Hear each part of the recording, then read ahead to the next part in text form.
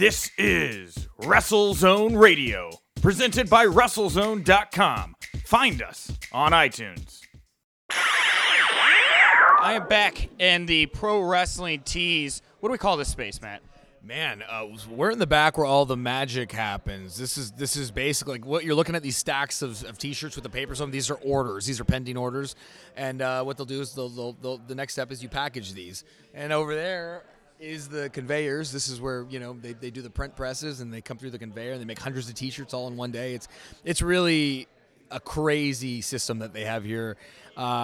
This is truly DIY. These guys started from the ground up, so it's really cool to see this. Yeah, absolutely. And obviously I should have said Young Bucks Matt Jackson, right? I just had to leap into it because I feel like, is this kind of your happy place here? I mean, this is like a money printing factory for you that we're sitting among. Man, I feel like I'm at home right now, you know what I mean, with all these different T-shirt designs. And it's funny, you look at a lot of these shirts, and most of them have black and white on it, and it looks like Bullet Club skulls. So this is my happy place. I've made a lot of money here, and I feel like a piece of this is an extension of my brother and I's success. So I almost am a little bit jealous and envious. I feel like maybe I should have a little more stake in this company. Yeah, absolutely. I think Cabana's got like 58% or something like that. I think that he's the one, he's taking all the money from here. Cabana's a made man, I think, because of this place. Yeah, so is Cabana going to be all in? I know he's there for the Starcast deal, so he's doing something with his podcast, so I know he'll be there. So, of course I'd love to have him.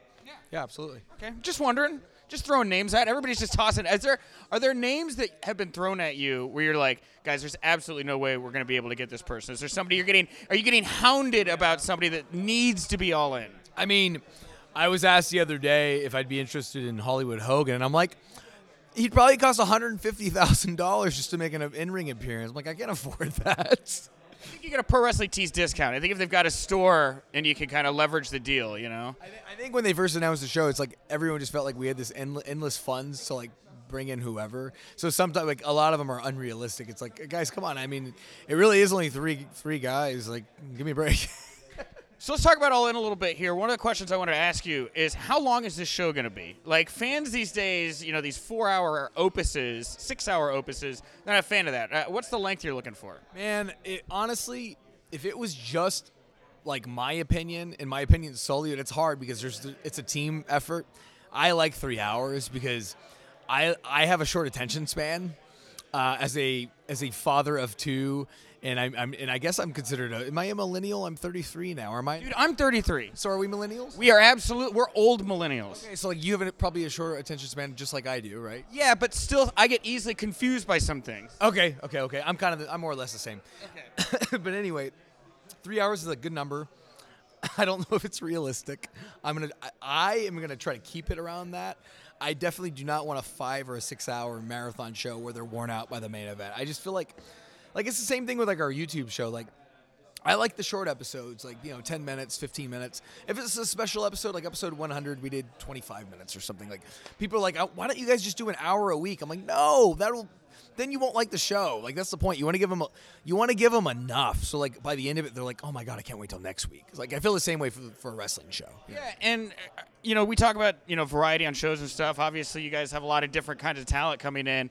Are they going to see any hardcore bouts? Are we going to see anything extreme? I think every good wrestling show is a well balance of every genre of wrestling. I feel like there should be the more serious technical match, maybe the match with the more drama, comedy match, the women's match. You know what I mean? Like a tag team bout, and then a big, crazy, maybe longer main event match. Like, I feel like every show needs that balance, and that's why some shows aren't as good, because it feels like every match is more or less the same. So that's one thing that me, Nick, and Cody are going to be pretty particular about. I think it is trying to identify with the talents in the matches, like what we exactly want, and hopefully we can get out of it. That's the plan. Okay. And you talked a little bit about at the press conference, the relationship with Ring of Honor. Actually, I think Cody talked about Ring of Honor. How is New Japan? Are they going to be involved in this? Are you talking to them at all? They've been nothing but great to us. Like, if I ever go, hey, I need a talent, Tiger Hattori is going to just tell me who. You know what I mean? And when it came down to finding a date, we sat down with their office and we found a date that would work if we needed a top guy like an Okada. So like we worked around each other's schedules so we can get Okada there. So they know how important this show is to us, and they offered Okada. So that was massive for us. It's incredible. All right, last question. I know you're 33. It came to me because I was like, all right, we're the same age. So is there like some like obscure early to mid 90s wrestler that like you're like, you know what, now that I have the book, this guy hasn't been booked in a while, or he's not getting booked enough. We're gonna bring back Duke the Dumpster Drosy. I mean, who is the Goon coming? Anybody special like that? You know what's funny is there's a guy, and I know you'll know this, a guy that's been going around lately getting a lot of buzz. He had a big match at Janela's spring break show, PCO. Oh, PCO? Yeah, and I actually spoke to a few of my friends who run independent promotions. I said, have you considered bringing this guy in? Like, he's really hot right now.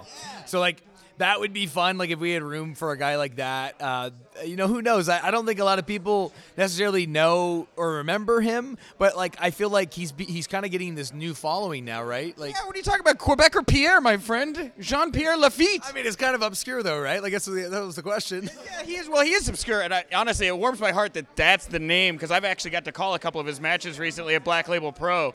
Dude, he's the man right now, and his stuff on YouTube. I watched him do a couple of the GIFs and clips on YouTube and just on Twitter, and I was blown away. I'm like, this guy, he's like 50, right? Oh, yeah, well, he's like 54, something like that. Crap. You got to take BTE to whatever creepy basement it is where he's getting electrocuted and everything like that. Like, I would honestly love to book him just so I can do a bit with him on the show. Yeah. I'm going to leave it there. Matt, I know you got a big show tonight, Ring of Honor. Thank you very much for the time, and that's it. Okay. Yeah, my pleasure.